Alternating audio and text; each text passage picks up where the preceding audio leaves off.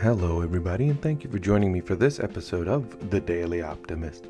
Today is Wednesday, and it is the 14th of April. I hope whatever you're getting into today, you're enjoying yourself. I hope that wherever you are, the weather is agreeing with you. You're getting a chance to get out there, get some sun. As we know, the rain is important too. Sun is equally important for us, for our bodies, for our minds. Rain is great for the environment and helping things grow. So even when it's raining, you can still enjoy your day, thinking of the positive sides of what the rain brings. But if you do have some sun, see if you can enjoy that as well in a different way. Go for a nice walk today. Get outdoors if possible. But there's a lot that goes on in our days, and I know it's not always simple and easy to just go for a walk. You can't always drop everything depending upon what you have going on, but find a way if you can just to get out there for a little bit today and enjoy yourself in the sun. Of course, don't forget to put on sunscreen. We don't need anybody burning, but still find a way to enjoy it. So there's so much turmoil still going on in our world. There's, COVID-19 still a thing. Vaccinations are underway. My first story is going to be about some of the vaccinations, which we'll get to momentarily. There's still turmoil from other countries where, there's wars and the Myanmar coup, and there's social injustice in the U.S., and there's the U.S. troops are being pulled out of Afghanistan. At least that's what they're looking to do. So the world is constantly changing, constantly moving, and constantly in a state of unrest, if you will. But it doesn't always have to mean that it's in a bad way, okay? We can find positives each and every day, even when it doesn't always seem that there are them. That's what I'm here to help with. I hope it's helping you in some way. And you know what? I'd love to hear from you. So anytime you want to share a story with me, you can email me at thedailyoptimist@yahoo.com. Share your stories with me, or you can reach out on any of the social media platforms and do that as well. All right. I'm on Facebook at The Daily Optimist Podcast, on Instagram and Twitter at The Daily Optipod. You can reach out to me if you want to share some news, some positivity. We can all use some. All right. I'm going to get right to it. Thank you for joining me. My name, of course, is Elijah Manning, and you are listening to The Daily Optimist.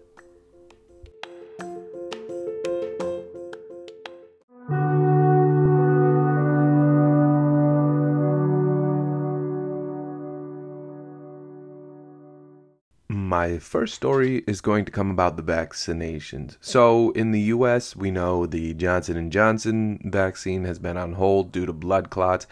There's been 6 reported cases, I believe. They seem to all have been from women.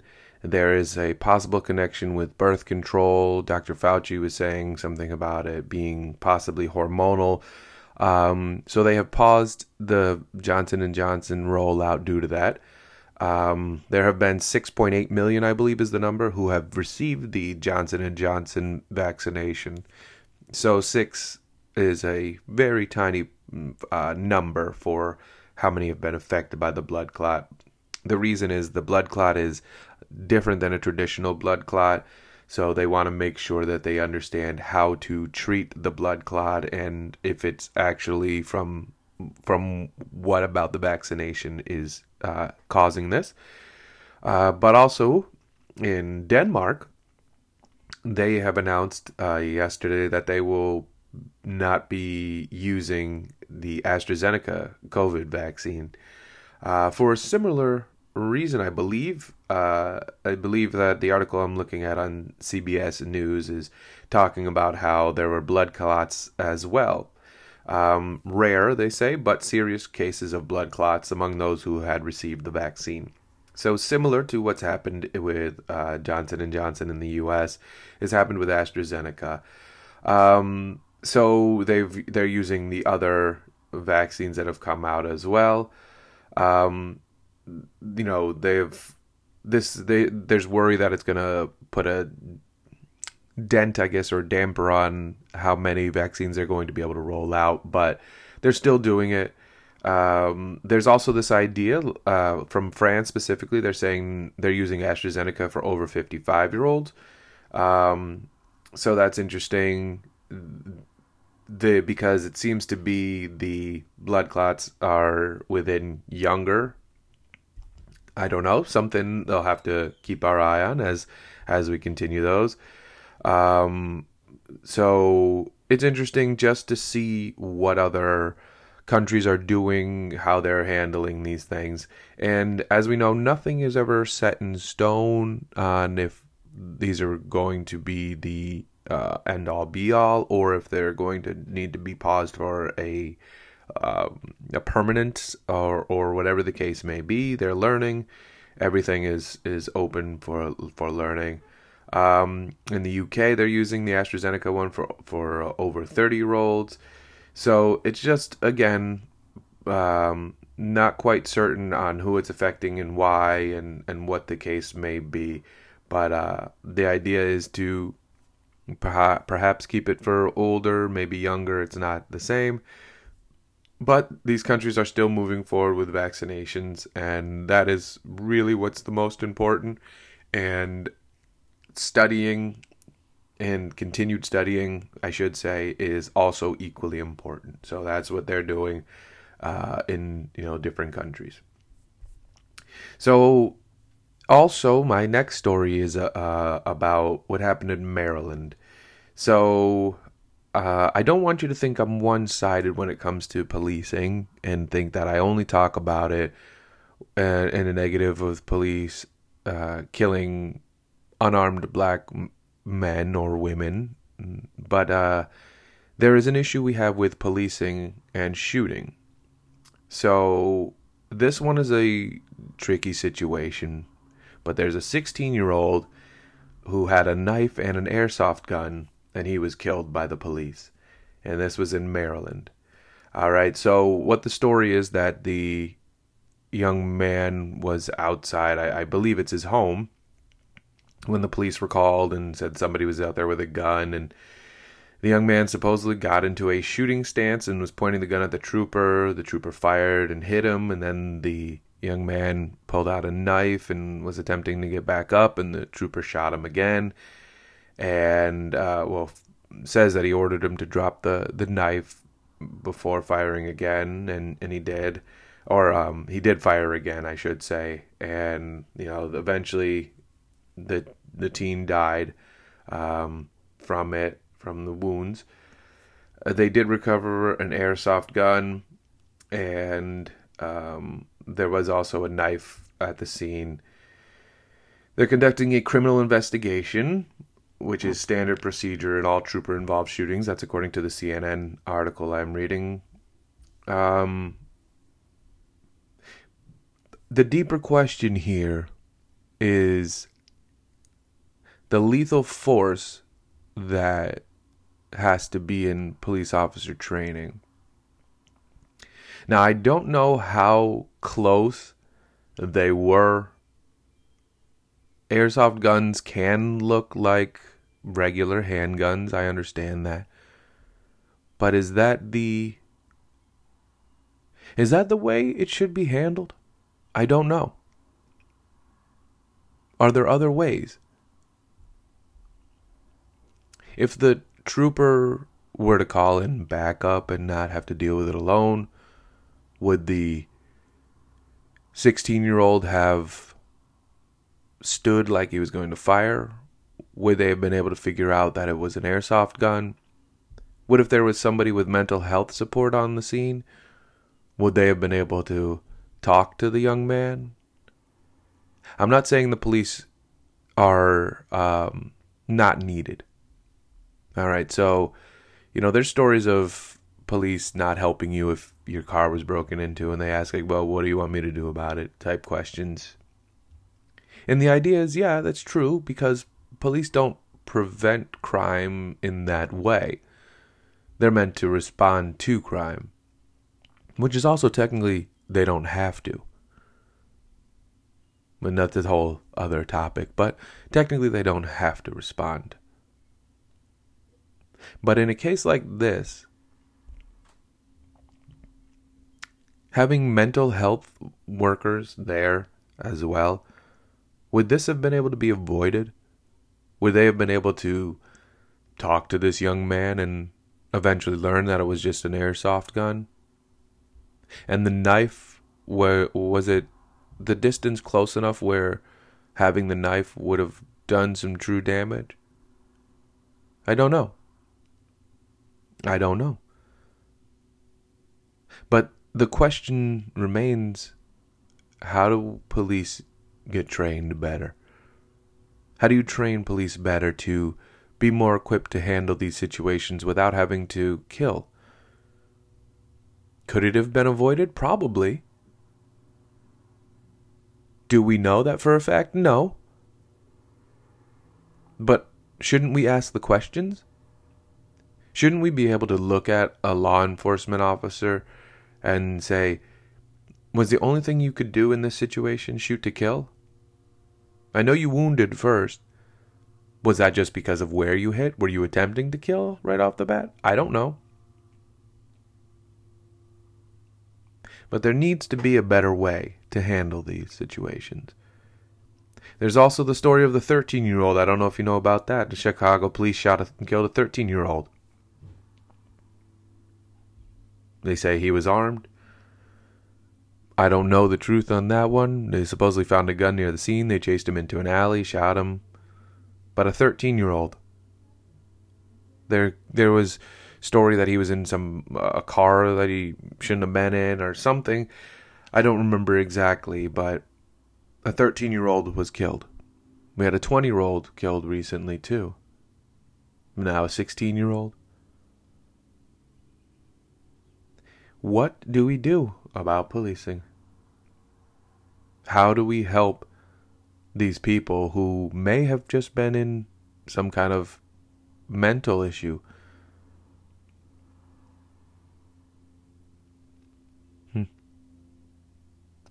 Let's just all try to think about ways we can help change the system for the better.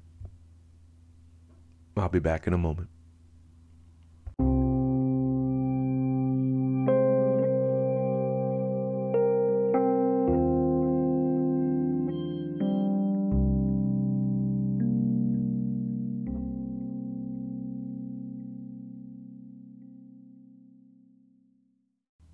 It's time for some positive news. Alright, so my first positive news story is going to come from, kind of an all over the world type of story, but specifically they're talking about Sweden. So, in Sweden, they're looking to build Rhino ducks, is what they're calling them, which are reindeer viaducts. All right, and this is according to Positive.news article. So they're talking to a herder named Tobias Johnson. That part of his whole livelihood is herding the reindeer throughout Sweden, and they have to go through one of Sweden's most heavily trafficked motorways. It's called the E4. So what they do typically is they'll block the E4 off with the authorities, but as the herder Tobias Johnson says, the reindeer don't have a schedule. They want to move when they want to move. It's a huge effort. So during migration season, they move one way and then they move the other way at the next season. So oftentimes this is troublesome because you have to be able to cross that major highway or motorway, they call it. So what the idea is to build plans for a series of bridges over roads and railways in Sweden, and that could help the herds migrate freely. So Johnson says, I'm excited. Finally, something is happening. We've been stuck like this for as long as I can remember. So the whole idea is that for centuries, they were able to just move freely, and then they have to take this long way around now when they do the spring migration. So, it just changes their typical patterns, and what they had been doing for centuries. So I guess since the 1950s, according to this article, when commercial forestry and mining began eating away at the grazing habitats, then came motorways and railways, fracturing the remaining grazing sites. So they're looking to build bridges again to connect these. So they're right over the highway or the motorway that are, as designed, they're looking to see green bridges. And so this is Per Sandstrom, a landscape ecologist at the Swedish University of Agricultural Sciences, who previously helped to create ecological corridors for bears in Montana, USA, says, "We want to see green bridges with vegetation on that are not just places to squeeze through, but places where you can graze your way across." All right, so there's pictures that you can see of what they've done. This is happening globally, as I was saying to you a little while ago. There's plans to build one over Highway 101 near LA for mountain lions to mix, which is essential to prevent inbreeding, the article says. The Netherlands is also partway through a program of wildlife bridge building. So it's happening. There's the one I was looking at, a picture on this article, is one for black and grizzly bears in the Canadian Rockies. There's on Christmas Island in the Indian Ocean, overpasses help red crabs migrate across roads, and in Mexico, underpasses help jaguars to avoid highways. And Johnson says, "It's not just for reindeer, but all animals in the forest. I'm going to be crying the day they are finished." So hopefully they can continue this bridge building and be successful. My next story comes from Philadelphia in the U.S., and in Philadelphia, there's a restaurant owners, Benjamin Miller and Christina Martinez. They own South Philly Barbacoa. And obviously in their area, well, as on all areas, the pandemic was, disastrous to the communities and things. But in Philadelphia and specifically, they have 21% of the population experiences food insecurity, and that's according to Today.com article. And then compared with a national average of 12.9, and that all that information comes from nonprofit Feeding America. So what they did was they used their restaurant, and they teamed up with the People's Kitchen, and it's a community collaborative 215 People's Alliance, soon began serving restaurant quality meals to those in need. So they used the El Compadre, which is a sister restaurant of South Philly Barbacoa, to serve anywhere between 215 and 300 meals a day. They say it's a way to help those that obviously don't always have the ability to go out and eat or have access to food, for whatever case that may be. They've teamed up with Chef Jose Andres' not-for-profit organization, World Central Kitchen, which really was incredibly important during the pandemic. They have volunteers who pick and grow vegetables at a community garden. They have delivery drivers who also volunteer their own time to distribute some of the food for people who can't access the restaurant's physical location. So it's also just more than feeding people. And the owner, Miller, he says it's also a movement for us to look at what we were missing in the system a little bit too, and how our restaurants excluded certain people. The best food is being prepared for the wealthier patrons, so how can we get this food and bring it to people who don't have, and try to make a more inclusive community that can enjoy the fruits of our labor? So they have a quote-unquote bottom-up focus. They're teaming with churches and different organizations to help different populations distribute meals, but they're also doing it with chefs and other restaurateurs. There you go, the other restaurateurs. So they're doing it in quarters. Each quarter, different chefs from local restaurants are paid to come in and run the kitchen and crew on a daily basis, giving work to those who have needed it during the pandemic. Because, a lot of these places have lost their employees because they can't afford them due to, not having access during the pandemic, or not having funds during the pandemic, rather. So they're giving places a way to come in and be the ones who are going to cook and prepare the food and have people that deliver it. So it's helping to also give jobs again in that way. And they say right now they have an operating budget of $25,000 a month. And the group is looking for sustaining donors to ensure the collaborative continues beyond the end of the pandemic. And Miller once again says, "This is our opportunity to build a restaurant model that is really using our talents in the best way possible." So, good on them. I hope they get their continued funding so that they can continue to have this community-style kitchen. So, time for some positive step of the day. And I want you to think about bridges. I know I talked about bridges in, obviously, with the wildlife and that positive news story, but I want you to think of bridges as not just a physical bridge, but as what other bridges are there, all right? There are emotional bridges and bridges that you have between relationships with people. So it's not just a physical thing, okay?